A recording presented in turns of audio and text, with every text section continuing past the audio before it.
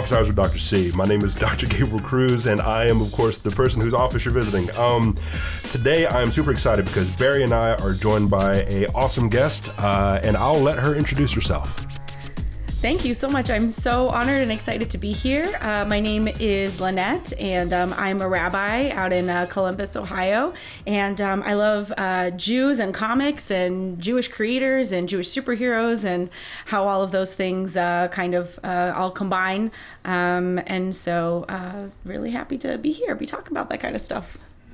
Yeah, and that is precisely why we're excited to have you on. And actually, so this will be part one of a two-part thing. So today we'll be talking about the Jewish American creators who, were foundational in the shaping and understanding of comics. And then in our second episode, we'll talk about Jewish coding in comics, because I think those are two very rich conversations that deserve their own space. So just to begin, let me ask you, Lynette, when did you get into comics? What was your avenue in? Yeah, absolutely. So I kind of grew up with superheroes in the air. My dad was a big fan of Batman, the Tim Burton movies, and Superman, Christopher Reeve, that kind of stuff. But it was really in middle school when I started watching Batman Beyond and X-Men Evolution, those animated shows directed, towards, I think, kind of my age around that time. I really, really related to them. Static Shock, Teen Titans. So I'm definitely like a DC animated universe kid, along with X-Men. And then I went to my library and started pulling comics off the shelf because I was like, oh, these are the characters that I'm seeing, on the screen. So that was around, middle school, high school. And then I started hearing, Superman's creators are Jewish. Oh, Batman's creators are Jewish. And then I was like, oh, there's like this whole world, not just of comic books and superheroes, but also this Jewish history behind it. And that was sort of my way in.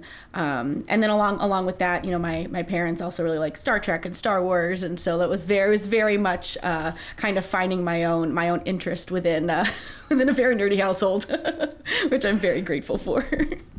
No, that's great. And you talk about those shows like Static Shock, Batman Beyond. Those were shows that I got into. Absolutely, it was a weirdly good time for particularly DC, but in animated stuff in particular. Mm-hmm. So yeah, so let's talk then about that element of how the Jewish creators worked these stories. I say worked because they were labors, and certainly mm-hmm. labors of love, where they were able to sort of reflect their own reality and their experiences, but often had to do it in a way that was flying below the radar of mainstream audiences. Yeah, absolutely. So you have a lot of these Jewish creators were first generation immigrants, and their parents, came from Europe, from Eastern Europe. And these kids, and I say kids because they were maybe like in their 20s, and many of them when they got started, they just wanted to be American. They just completely wanted to disappear and not have that, that Jewishness, be at the forefront. And unfortunately, anti-Semitism was really, really high, 1910s through the 1930s. And then of course, unfortunately, continued on from there. But it was really, really acute at that time. And they couldn't go to college. There were lots of fields of work that they couldn't, go to. Like a lot of comic book artists, they couldn't go to like a graduate graphic arts school. Like that just wasn't in the cards for them because they were Jewish. So a lot of the executives who built, DC and Marvel, with a few exceptions, were Jews who were relegated to like low culture, what we would call now. So they worked in newspapers and pulp magazines and that kind of stuff. And then they would hire on, these writers and artists who were also Jewish. So it was kind of like Jews looking out for other Jews in a way. And then you're absolutely right. These early characters, Superman and Captain America, Batman to a little bit of a lesser extent, but still I think a little bit, were certainly reflective of the immigration experience when it comes to Clark Kent and Superman, with the rage against fascism and America's neutrality in World War II with Captain America. They were certainly expressing how they felt as a minority, and also sending messages to the wider American public of, this is what America is, this is what America stands for. And ironically, through that expression, through their oppression, I didn't mean to rhyme there, but I did. They created these American icons. Like, it amazes me every time I think about it, that now that's what America stands for. Yeah. Yeah. Absolutely. And I want to focus in on a few things that you said there, in particular so this idea of Jews and this being very consistent with a lot of experiences of immigrant populations, but especially with the Jewish community, of being forced into less prestigious work, right? So things like animation or cartoon drawing. Stan Lee talked about how at one point he was very embarrassed to tell people that he worked in comics. In fact, when he got into comics, it was like, oh, I'm going to be the great American author, but this is going to be like a holdover till I can sort of get my, up on my feet, which I think things worked out for him pretty well. I think he did okay. Right. Yeah. He didn't create the great American novel, but he did help birth the MCU in a sense, right? Yeah, yeah. So, but the same thing was the case with like Hollywood, for example, which we often think of like filmmaking as prestigious and artistic and this, that, and the other, but for a long time it was very much lowbrow, very sort of mundane, commonplace, pedestrian entertainment that was not well thought of by many people. So, and of course, when that happens and you have these communities that build around each other, and like you say, it's, immigrants looking out for other immigrants, Jews looking out for other Jews. My father, who is a Mexican immigrant, came to the country because his brothers were like, hey, come, we got work for you. We can find you some work, that kind of thing. These communities looking out for each other then leave, their thumbprints all over this art because that's what it is. And so it is fascinating then to think about characters like Captain America or Superman or Batman, who are... One of the interesting things about Batman that I think from the perspective of the creators, so Bill Finger, I believe, who unfortunately was not credited nearly appropriately for his time because Bob Kane was not a nice man by any stretch. Not a fan of Bob Kane over here. No, and that's appropriate. That is the correct response.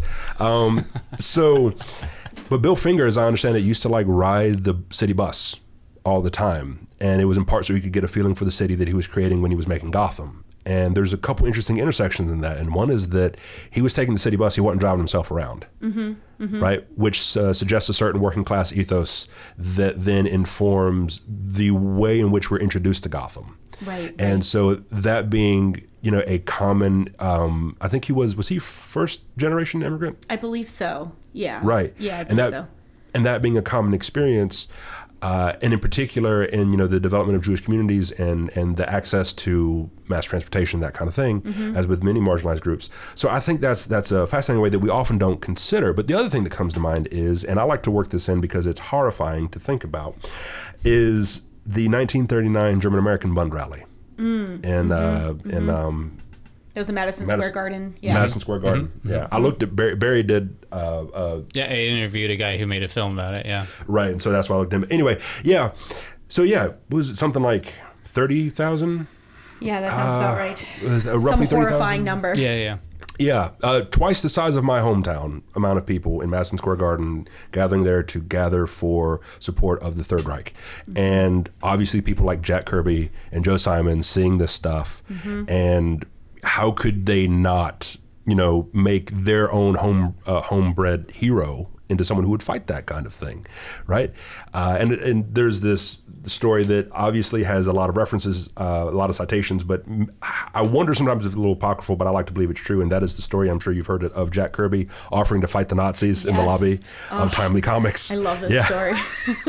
Right, so for the audience at home who are not familiar, Jack Kirby was sent off to war. Yes. He actually liberated a camp, I think. Yeah. Right, right.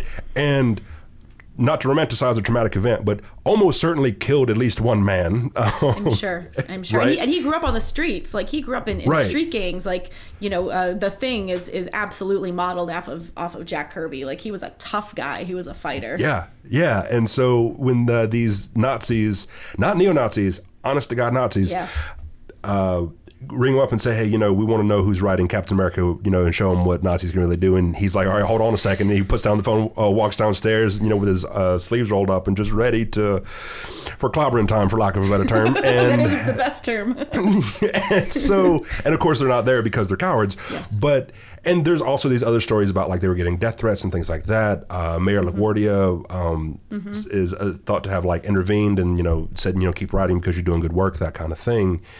And all that stuff is happening in the background. And you may not know that when you pick up a copy of Captain America now, but certainly that ethos of wanting to have an aspirational view of the United States that we see in Captain America as well as in Superman. And what I love about it is that whether or not they're on the right side of things, the intent is always to do the correct thing. And that is, a very admirable, and as someone who's the son of an immigrant, absolutely speaks to this sort of thing of like, all right, we're here, we have to get along, but also you can't forget, these communities that you come from, if that makes any sense.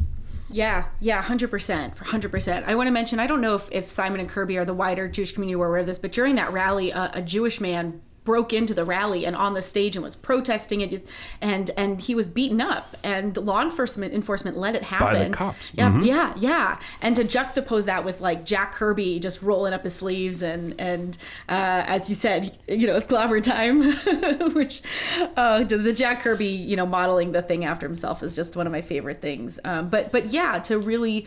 I really see these early comics as Jewish literature, and it is a Jewish American literature because, like you said, I think they were speaking.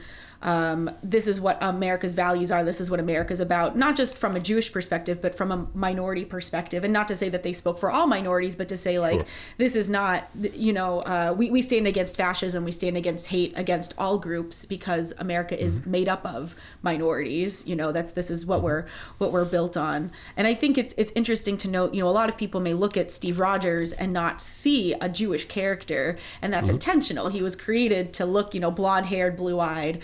He was they wanted him to look like, quote unquote, the everyman.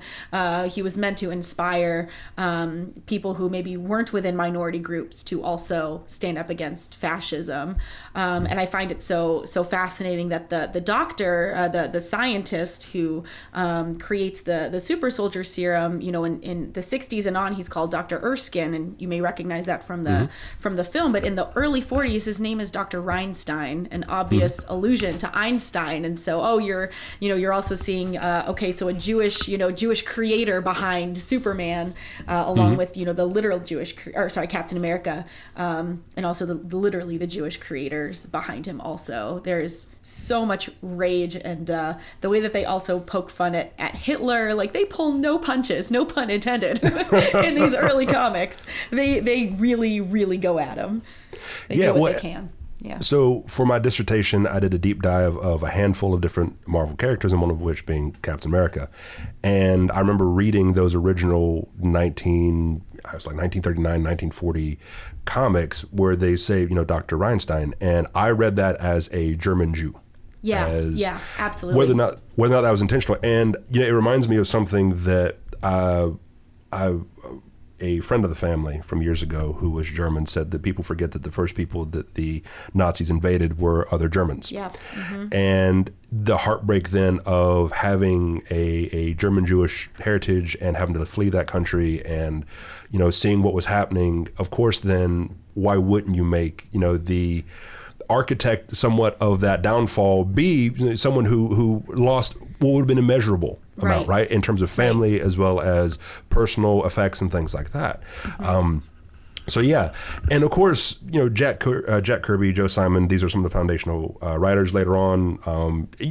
I forget sometimes that like Stan Lee was a young guy at the time. Yeah, he was like 19 years old, an intern during the 40s. Right. And I also want to mention that first Captain America issue where he's punching Hitler in the face. Like that came out a year before Pearl Harbor. Like that was before America was involved in the war. But yeah, I'm sorry, I didn't mean to. No, he was a young kid then. Yeah, you're right, and it was so between Pearl Harbor, but also after the Night of Broken Glass, as well as Crystal Docked, as well as the what was it, the Night of Long Knives, where they purged folks out of the Nazi Party as well. Yeah. So yeah, all that sort of stuff going on, and that they probably heard things from their families. They did, and then they stopped getting letters. Yeah. Right. That sort of chilling silence. And one of the things that it reminds me of, and I'm going to go a little bit into communication history here, communication studies history a little bit. So for those that are not familiar, communication studies is a relatively new field. And the reason I bring this up is because that's my background, communication studies. But it was born out of a few different areas of study, sociology, psychology, things like that, but also World War II propaganda specifically. because the thought was after World War I that, hey, propaganda really works. It didn't. Being shot at worked, but propaganda, kind of. Well, you know what's great for demoralizing soldiers is dying. That does... Right? They were like, oh, well, what if we could socially engineer? Sort of. I bring that up because the Frankfurt School in Germany, which produced a lot of the foundational critical scholars, people who took a very critical understanding of what power was operating within society, they fled from the Frankfurt School to the United States, many of whom were Jewish, right? Jewish intellectuals. One who comes to mind is Theodor Adorno. Along with people like, Walter Benjamin, who sadly did not make it out. He was unfortunately caught at the Spanish border and died prior to being able to get out. But the reason I bring this up is these people left what they saw. They saw the writing on the wall in the late 30s. So they come to the United States and they're horrified to find that the United States is doing the same thing in terms of propaganda, right? It's not the Jewish community that they're demonizing, but it's propaganda all the same, and they recognize it for what it is. And so it is interesting to me that these Jewish intellectuals, and I single out Adorno in part because he was a jerk who did not like popular stuff. He thought that the only music worth listening to was classical, that everything else was... He was the hipster of his time. He was. He absolutely was. He probably would hate that you called him that, though. Probably. Yeah. There's Don't label me. He unironically, probably waxed his mustache or something like that, is what I'm saying. The guy was, but he was also a foundational thinker. So credit where credit's due, but he thought, pop culture is literally degenerating masses and all that kind of stuff. He also did some foundational work on how we understand authoritarianism and its relationship to the home. I saw that to say this. These people who had fled the Nazi Germany out of fear of being persecuted because they were Jewish and because they were intellectuals, came to the United States and found the United States doing the same thing, just with a different angle and focus. And it's interesting then that people like Kirby, people like Simon or Schuster or Siegel, who were these very working class, working poor guys, were doing so much to counteract that by the very same media that these intellectuals were looking down their nose at, right? Yeah. Being able to capture that popular imagination in a way that was resonant not just with the Jewish community, but with other people, with someone who didn't have any context for that kind of stuff, could just pick it up and read and be interested. Right. I think it's part of why I do TikTok, because I think academia sort of shoots itself in the foot, for lack of a better term, when it comes to this sort of stuff. Yeah. No, a lot of people think that... Oh, sorry. Oh, no. It's it makes me think about kind of last couple decades controversy around communication studies and what is worthy of study, right? Yeah. Why would we study something like comic books, or why would we study just mainstream television, right? It's low art and it seems rather unsophisticated. Why would we bother? But the reality is it affects so many people. It's mass media. It is in so many people's homes. It is preoccupying people's minds so much of the time. Why wouldn't we study that? The bulk of serious scholarship about comics doesn't come about until the mid to late 90s. Yeah. And every person at that time who's writing about it is look, it's not trash. Frederick Wertham was wrong and a bad man working through some things. Yeah, seriously. Yeah. This was a guy in the 50s who really just had it in for comics, and he was the worst. Yeah. He may have been Jewish, unfortunately. I'm not sure on that, but we're not going to claim him. We're not going to confirm or deny that. But sorry. Yeah. No, go ahead. Oh no, I was just going to say I completely agree with that, and I think a lot of people will assume that comic books is just bam, pow, death ray, but Superman in his earliest comics, his villains were not like Lex Luthor. He was fighting against corrupt senators and businessmen in the middle of the Great Depression, and like I said, Captain America against the Nazis. And Batman is kind of in his own category. He was kind of more, I think, of like a pulp kind of, in his own world, but still. And then you get into the 60s. I know you guys have talked about the X-Men and, Spider-Man. There are Vietnam protests, at his university, and getting into, we can definitely go into, the 80s and 90s movies with like the Legacy virus with the X-Men, and they really used comics as a medium to really talk about social issues. Green Arrow and Green Lantern also comes to mind, you know, like this is there is an entertainment aspect for sure, but Stan Lee talked a lot about how this is not just pure escapism, you know, this is about what is America, who are we, who is good and who is evil, right? And what is justice, like, and that is huge in our tradition as well. He even says like all people are created in the image of God, and I mean that is Genesis 1, that is shared not just by Judaism but by many faiths, you know. So it is I'm so glad that it's getting more attention, and that we're talking about it.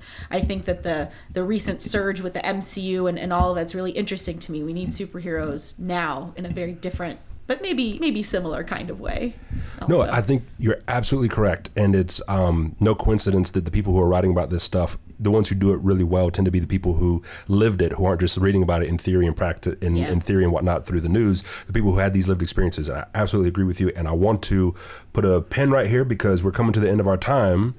But we're going to continue this conversation. For us, it'll be 5 minutes. For the listeners, it'll be a week. And I'm sorry that's the case, but it is what it is. So, just to conclude, I'll give my identifiable social media stuff at the end. But Lynette, I want to give you the opportunity to. Where can people find you? Awesome, thank you. So probably the best place to find me is on TikTok at Rabbi Comics, and I've only been on TikTok for a couple of months. It's kind of crazy, but I'm really enjoying it, and I'm thinking about kind of expanding my social media presence through that. So eventually, you might be able to find me other places, but for now, that is probably the best place to find me. Rabbi Comics on TikTok. All right, fantastic. Thank you very much. And for people who are looking for where to find me, you can find me on TikTok as well at Dr._C, as well as on Twitter and Instagram at GACruzPhD. I'm including this, and I hope he hears it, because my brother-in-law pointed out, Gabe, you don't say where people can find you. Thank you, Curtis. I hope you hear this now. No, it was actually good advice. I should listen to him more often. So, all right, we'll conclude here, and we'll pick it up with the Jewish coding of characters in our next episode. So, thanks everybody for stopping by.